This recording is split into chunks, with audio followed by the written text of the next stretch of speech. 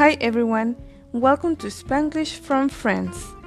At the end of the podcast, do not forget to add yourself, share, and visit us on Facebook at the group English with Yola with a Y.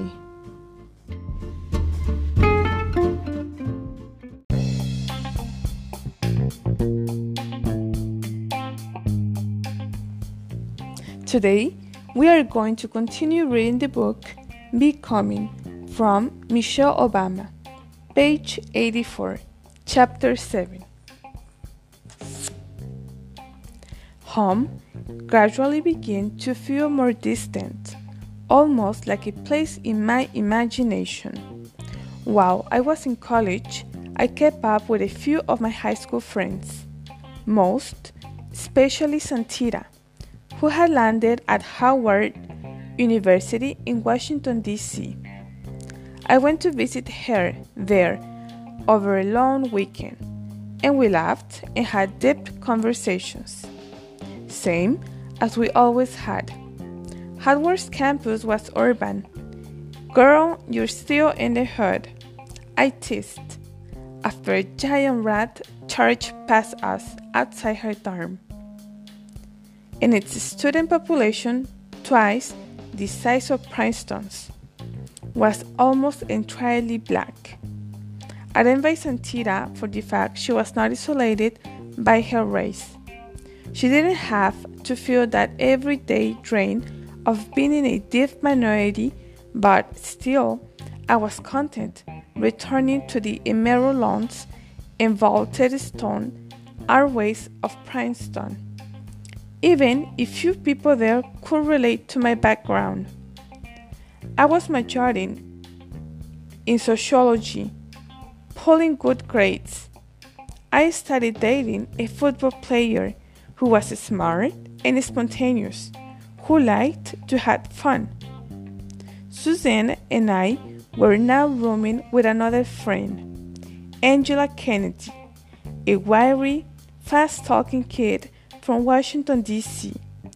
Angela had a quick, wacky wit and made a game of making us laugh, despite being an urban black girl.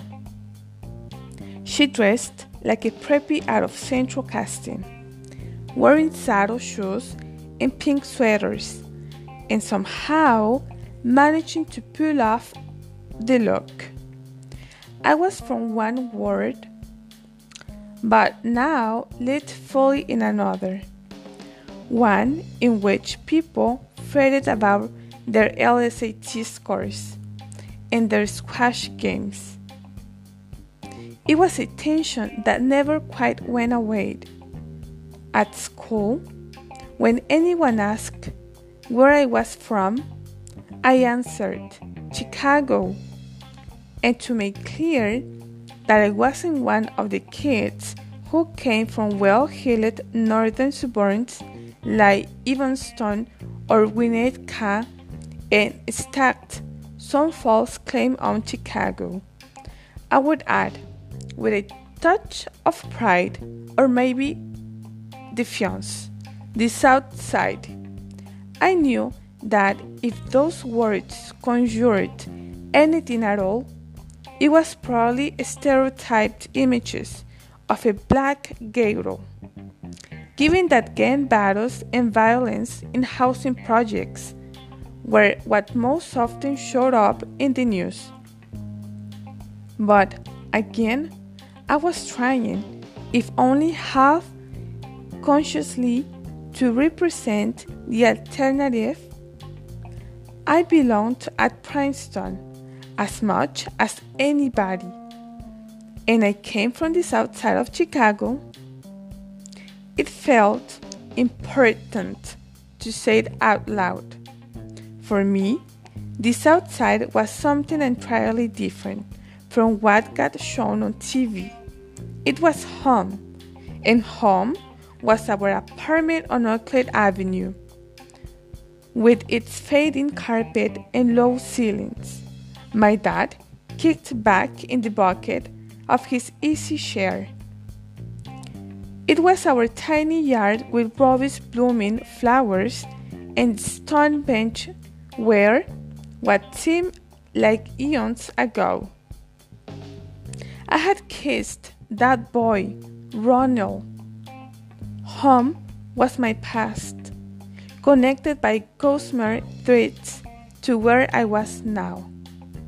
We did have one blood related in Princeton, Dandy's younger sister, whom we knew as an Aunt Sis. She was a simple, bright woman who lived in a simple, bright house on the edge of town. I don't know what brought Aunt Sis to Princeton originally, but she had been there for a long time, doing domestic work for local families and never losing her Georgetown accent, which sits between a low country drawl and a gullah lilt.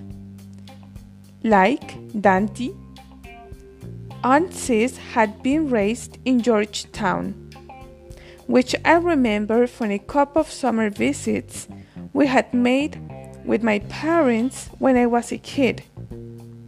I remember the thick heat of the place and the heavy green draped of Spanish moss of the live oaks, the cypress trees rising from the swamps, and the old men fishing on the muddy creeks.